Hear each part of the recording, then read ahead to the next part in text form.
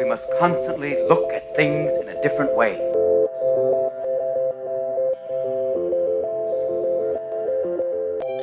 The Healthcare Education Transformation Podcast was created by two physical therapists out of the desire to learn more about the different educational roles in physical therapy and healthcare, and how healthcare education works by talking with educational leaders and people with different perspectives within physical therapy and across interdisciplinary lines on how education can be improved to disrupt the status quo of healthcare education.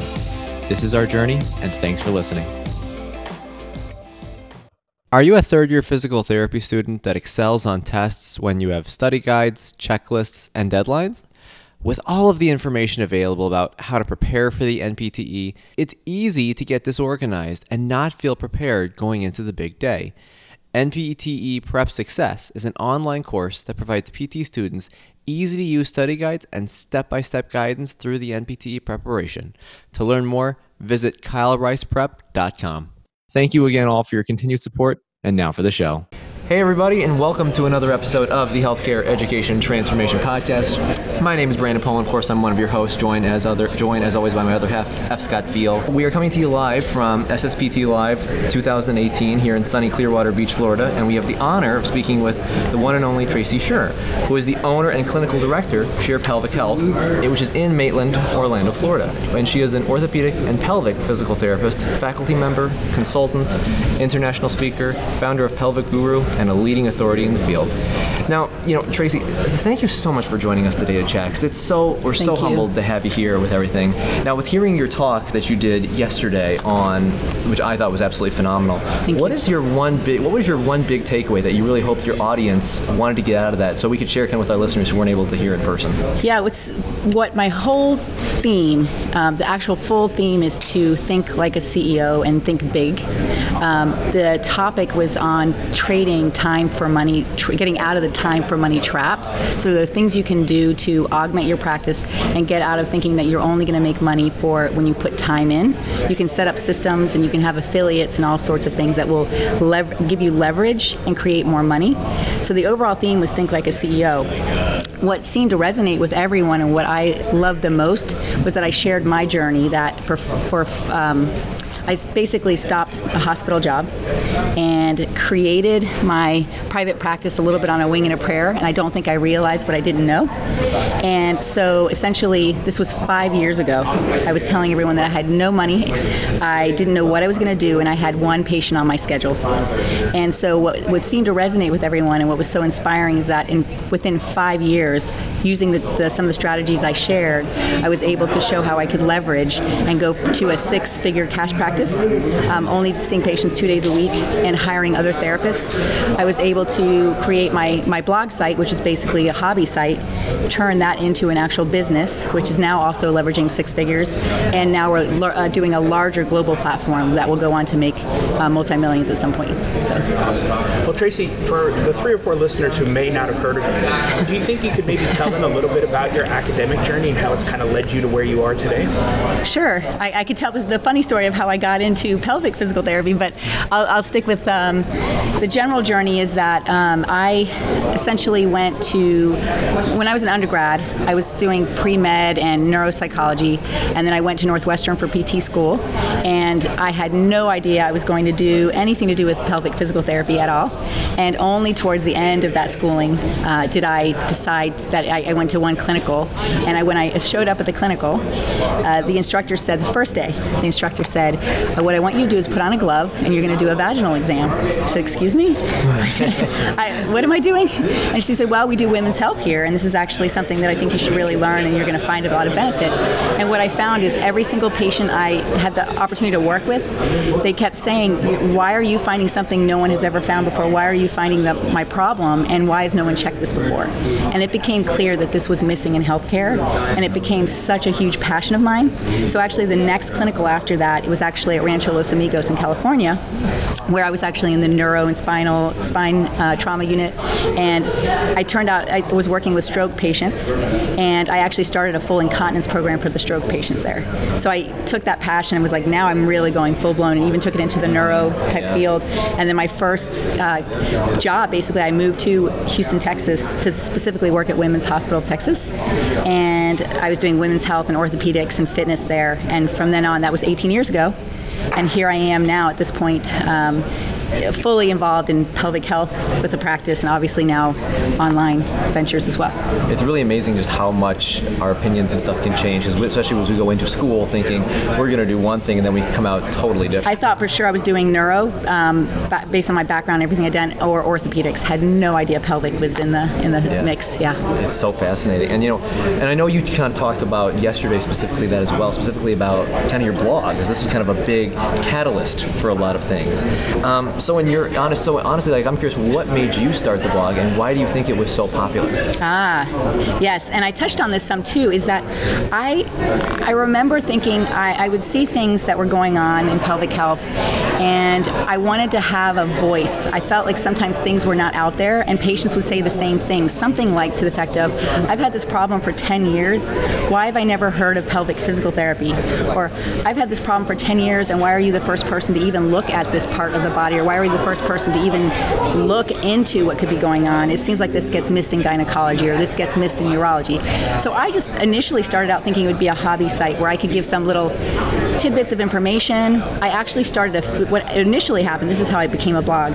I actually started a Facebook page, and it grew to traction. So it was even getting more likes and followers than section on women's health.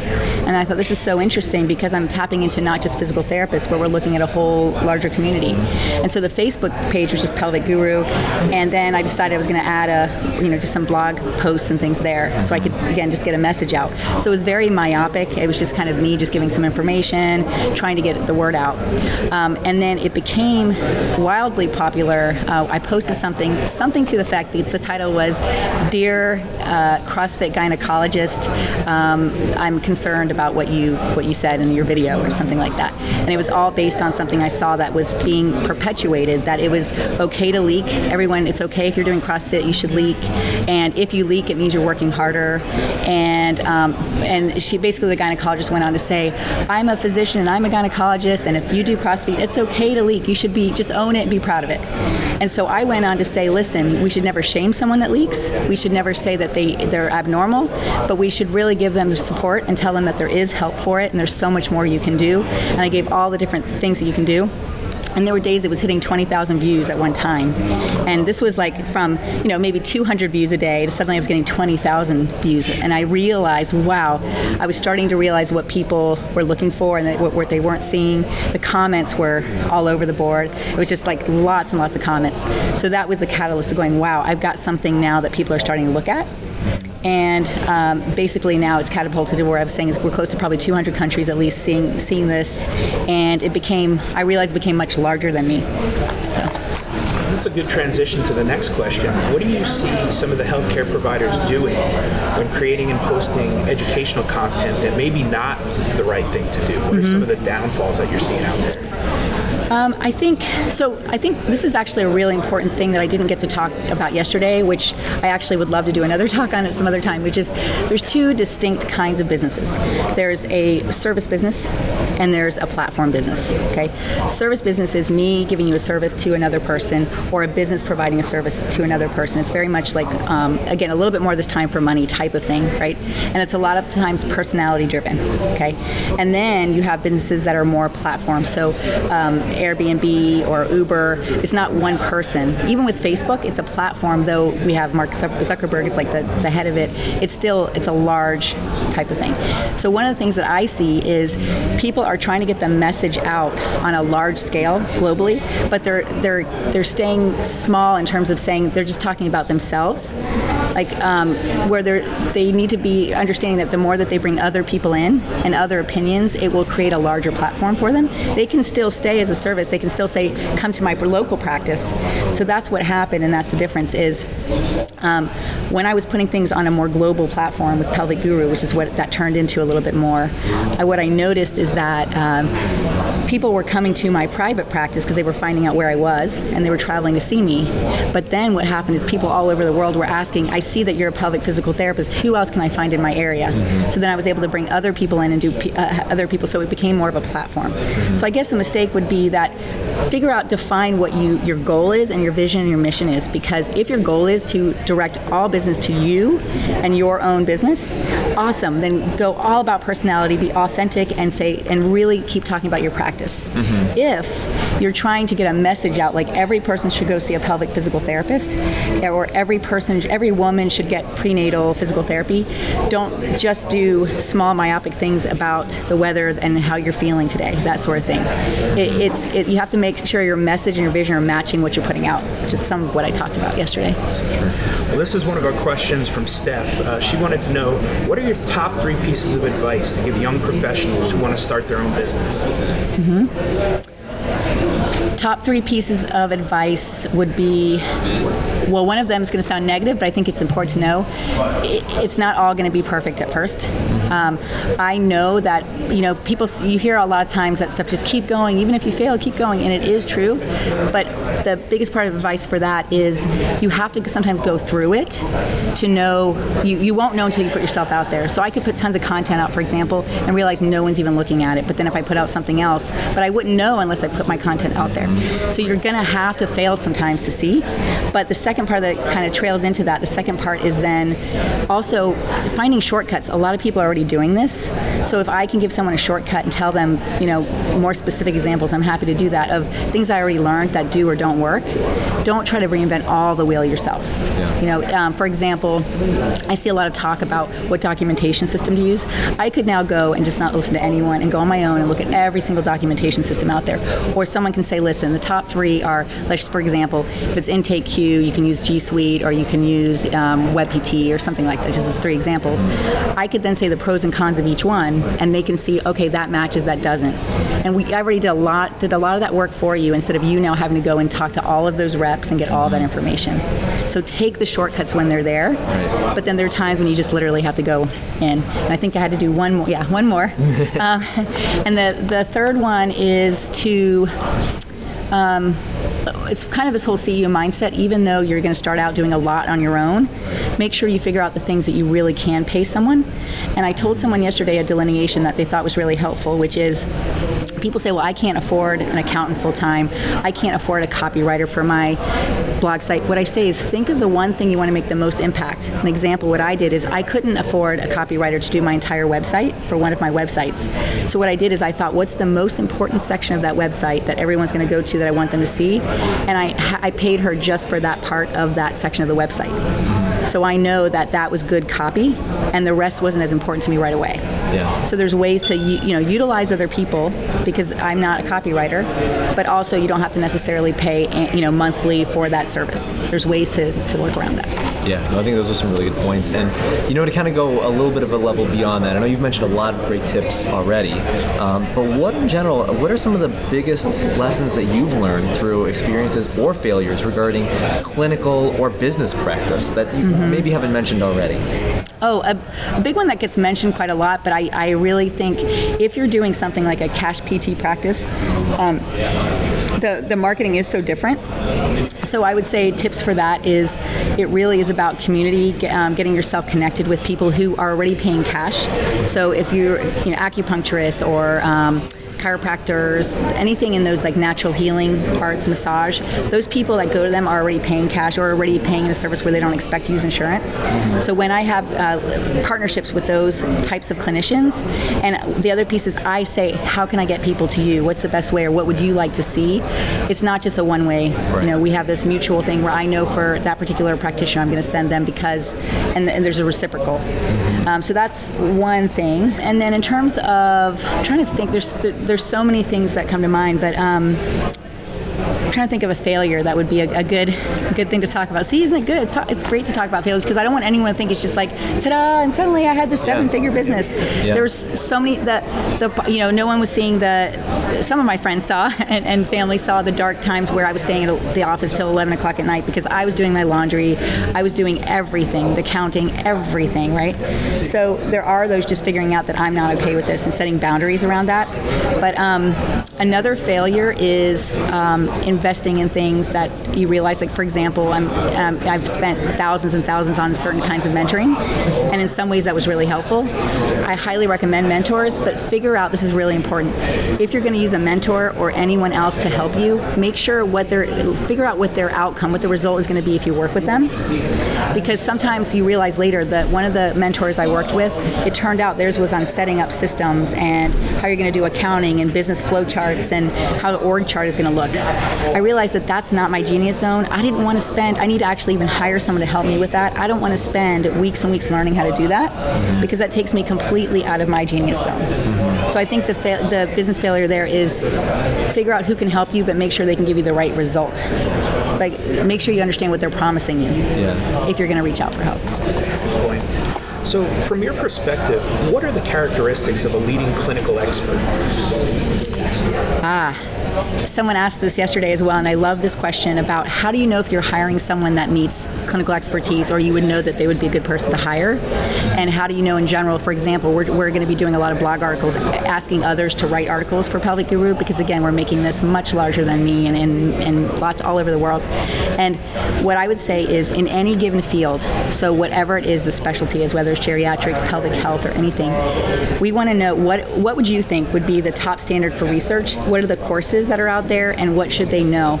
And what I do is I ask questions like, for example, we deal with a lot of chronic pelvic pain in general. So if I'm interviewing someone, or if I want to know if they meet the standards, what I would want to know is, tell me a little bit about what your understanding is of pain science. I would want to know what their understanding is of the biopsychosocial model. And you'd be surprised. I mean, when I teach courses, I still say, how many people are familiar with, Lorimer Moseley and pain science? And I mean, there's a few people in the room that still don't know this, that have no idea. So when I ask that question and someone says, yeah, I think I know some about that, or yes, that means they're kind of crazy if they are still having pain. So they're getting the message, but they're not integrating it. Those are some key things. Figure out what the top things are that you think are important in the latest research. And then I say, what types of things are you following on social media, or are you connected with these groups? Because I want to see that they're engaged and want to keep learning. And I also check their content. I want to know, the content you're putting out will show a lot about your expertise. If you're still talking about things that are, for example, I'm thinking someone says a pain fiber or something, or they're talking that way still, or, everything's just about trigger points. I think what happens is you realize that they're not a clinical expert because they're not necessarily keeping up with the latest information, and they're not necessarily integrating into clinical practice. I think those are some good points, especially with being up to date more with research and being actually not even just knowing it, but being able to integrate it. That's it. Is being such a very big determining factor in whether someone's really going to be a clinical expert in that opinion. But besides that, though, what are some other strategies that you would recommend for someone? So say someone's like, I want to be a clinical expert on this unique topic. So let's say, for example, pelvic health, for example. Yes. Beforehand wasn't near as big as perhaps orthopedic earlier on. How would you recommend, how did someone become a leading figure clinically in maybe a niche area of practice? I think it's basically 3 to 4 tiers. One for sure is taking, and again, I could give them the best courses to take. So basically the foundational courses for pelvic health for sure. And then specialty topics depending on the area of interest. So for example, female athlete, if that's where they wanted to focus primarily on female athlete, they still would probably do well to do basic pelvic floor courses. And then I would recommend 2 to 3 really great, excellent female athlete-driven types of courses that are, again, research-based, evidence-based, that sort of thing in that area. As opposed to, I see some people just grabbing different courses. They'll take obstetrics, they'll take a male pelvic health, and they do that, which is fine, but making sure you're still an expert within those realms, right? So that's part of it, is the courses you're taking.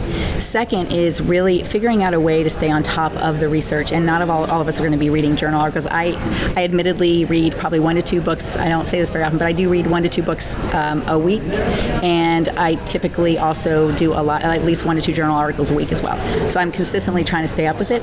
But this is why for our platform, we're trying to do a journal club once or twice a month, because we want to say, hey, we're going to curate the information for you, so you don't have to look all over. This is the latest in this topic. That's awesome. Yeah. So and then so it's research, it's taking courses, and then third is like we were talking talking about, being able to understand the language and how to actually work with the patient. Like, what are you doing to integrate all of that, and how are you integrating that? And that's where a mentor can help.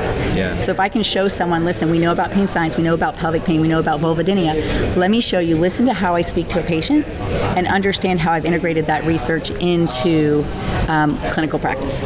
Right, and I think something even for me that I had to learn early on too is like, yes, there's a lot of research, but we also have to know what are the pros and cons and what are the limitations of it. Yes. Because it's very easy to see, oh, there's a study that says this, but then you look in depth and you're like, yeah, but when you look at the sample size or how they did it, it's really not that great. And research is in silos on purpose. So what happens is someone says, well, but the research didn't show that. And even if it was a good study, even if it was large numbers, it's not looking at the fact, for example, endometriosis, there are multiple comorbidities that happen at the same time. So what happens is say, well, this doesn't happen with someone in endometriosis, but we know they're now starting to put people into different groups for research that actually have comorbidities. They used to say they only put them in a group if they didn't have comorbidities, but we know that they typically have 5 to 6 comorbidities. So you're not looking at the real person if you're leaving out the comorbidities. Right. So it's important to understand, like you said, the limits research. So, Tracy, in regards to women's health, what are some of the top resources, classes, books, websites that you'd recommend for clinicians looking to become a better pelvic health clinician?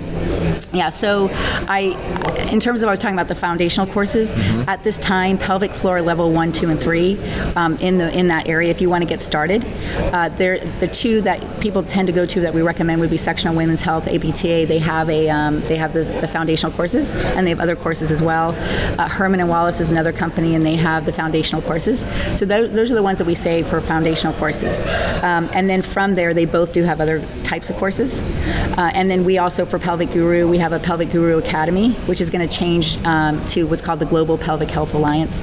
But essentially, we offer other courses that are more specialty courses, and they're basically right now handpicked. So I know I've vetted each instructor, and we make sure that they meet certain standards of research like we talked about. And we have things like male pelvic pain. I do a course on clinical highlights and clinical pearls and hands-on demonstrations. We do mastermind and mentoring courses. We do a lot of these things as well. So those are 3 great resources, and then there are other companies out there. And this is the thing I keep saying, it's not a competition. I love the fact that there's lots of different choices, and I love to lead people what I think they really need versus just come to me because I happen to have it. I'm really big on that. I want to make sure they get what they need when they're going for education. Yeah, and I think one thing that I'm at least seeing now more certain organizations that I think overall are having more impact is their ability to A, develop a team, but also B, establishing a community where they can actually, people can get together and have discussions on, because we can take content from a course, and we can, yes, there's going to be a certain generalizable thing, and we have to take from it and apply that specifically within our practice. Right. However, there's also going to be situations that come up where like, well, this extraneous circumstance came up. What do I do now?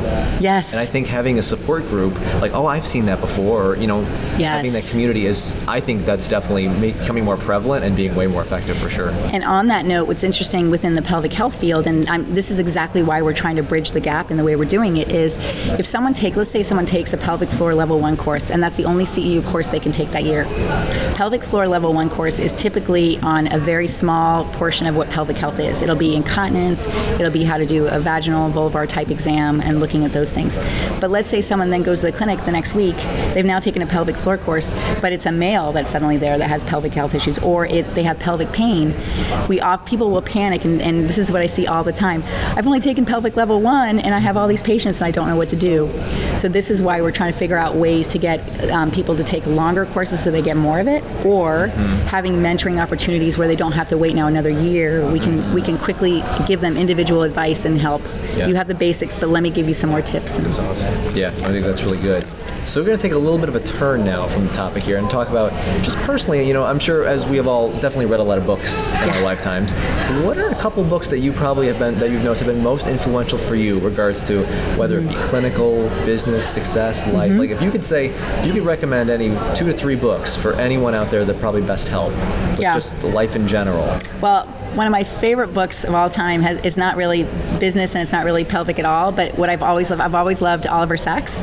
So Anthropologist on Mars. I think I said earlier, I was a neuropsych. That was one of my concentrations. So I've always been fascinated with the brain and behavior and that sort of thing. And so what I loved about Anthropologist on Mars and his other books is that it shows the perception and what happens when you have changes in the brain, how that affects so much. So it ultimately has to do with a lot of what we do in physical therapy. So that's just my personal favorite in terms of what I loved reading. But from a business perspective, the books that I always say, there's actually something called Platform Revolution that I love. There's something called Built to Sell, which is excellent because you always want to think of the end of mind. If you're really doing a business well, you think about what it would look like if you're going to sell it, because that's how you set up the best systems, and that's how you don't put yourself into just a job. So Built to Sell is another excellent book. One Thing is another great book, focusing on the one thing. And there's one other book I'm thinking off the top of my head that I just saw. There are some other excellent clinical books out there too that I'll have to think about, maybe come back to. But those are some of the business books I love. Well, Tracy, thank you so much for your time and for coming on the show today. We like to ask each of our guests this one final question. If you could change one aspect of higher learning, whether it be DPT or other healthcare-related fields, what aspect would you change and how would you change it? I'm raising my hand so quickly. I'm like, I know exactly. I actually have been trying to figure out how we can change the way that pelvic health education is in DPT schools. Okay, it is completely inconsistent across every single school. There are some that have absolutely no mention of pelvic health. There are some that give, like, for example, I had a women's health elective that I took. It was a certain amount of time. We spoke about just prolapse and a few other small things, but I never knew clinically what to do. I never had any hands-on training, and so it was very small in what the scope was. And then there are some that have full lectures that people come in. I've spoken at UCF DPT program, University of Central Florida, where I had a chance to give a scope of what pelvic health involves, and that was great, but it was only a few hours, and then they have another course that's a little bit of a lab, but still, it's so small. So I would love to see more standardized, and we would love to see everyone coming with at least like a pelvic floor 1 or basic level, whether they take it as an elective or whether they at least get the general information in each school. And I've even asked, I said, can we come up with a program that's standardized that we can plug into every single DPT school? And what I've heard, and what it seems to be the case, is there's so much politics and different things with academia, it's really hard to just plug something in like that. So you have to look at who can you get in all the different schools and cities to be able to at least keep teaching this information. Right. So that's my plug. Interesting. And you wonder even too, like, is it more requirements of the CAPT? Like, I don't even know if it's required by CAPT to be in there. I have no idea. Well, I don't think it is. And the other thing, I think many of us feel this way because I see these conversations a lot, is are we keeping up to a date to what we're talking about all the new research and these new scopes that are coming out that are really important in health. Are we keeping up with that in the DPT programs as well as in the testing? And I think we know the answer to that. Yeah. So I get really passionate about it because it's not just pelvic health, it's all across the board, but specifically in pelvic health, we should have people, they want to take it, people want to learn about it, and if you don't, fine, then maybe it can just be a small part and then you take an elective, but to not even give the opportunity, and we always say everyone has a pelvis, and everyone has things going on there, male, female, pediatric, and we just can't keep blinders on anymore. Tracy, if any of our listeners perhaps want to reach out or kind of even find out more about you, where can they find you online or on social media? Yeah, so we have right now a Pelvic Guru page on Facebook. We have actually for professionals, we have something called Pelvic Guru Academy Facebook group. And you'll see soon, like I made mention of it, but we are starting this Global Pelvic Health Alliance, and there'll be much more information on that coming out, which will be in that group, as well as on Twitter and Instagram. I'm at Pelvic Guru 1, the number 1. Perfect. Well, thank you again so much for your time and everything. Always a pleasure. Yeah, thank you so much. This was fun. Access to healthcare is one of the largest issues facing both providers and patients, as millions of people worldwide lack timely and affordable access to healthcare. Anywhere Healthcare, a telehealth platform, is a simple, low-cost option for providers and patients that eliminates the barriers to access to all kinds of healthcare. To find out more, check out anywhere.healthcare, which is available in our show notes. And if you use the code HET in all caps when you email to sign up, you'll save 25% off the total cost. Thank you for attending class today, and we hope that you learned something and gained value from the content. If you'd like to schedule office hours with us, feel free to add us on Twitter at HET Podcast, on Instagram, HET Podcast, on Facebook, the Healthcare Education Transformation Podcast, and the homepage, healthcareeducationtransformationpodcast.com. And for those of you following along in the syllabus, Extra credit can be obtained by liking us, sharing us, and leaving a review. Let's continue our journey up Mount Educational Success as lifelong learners.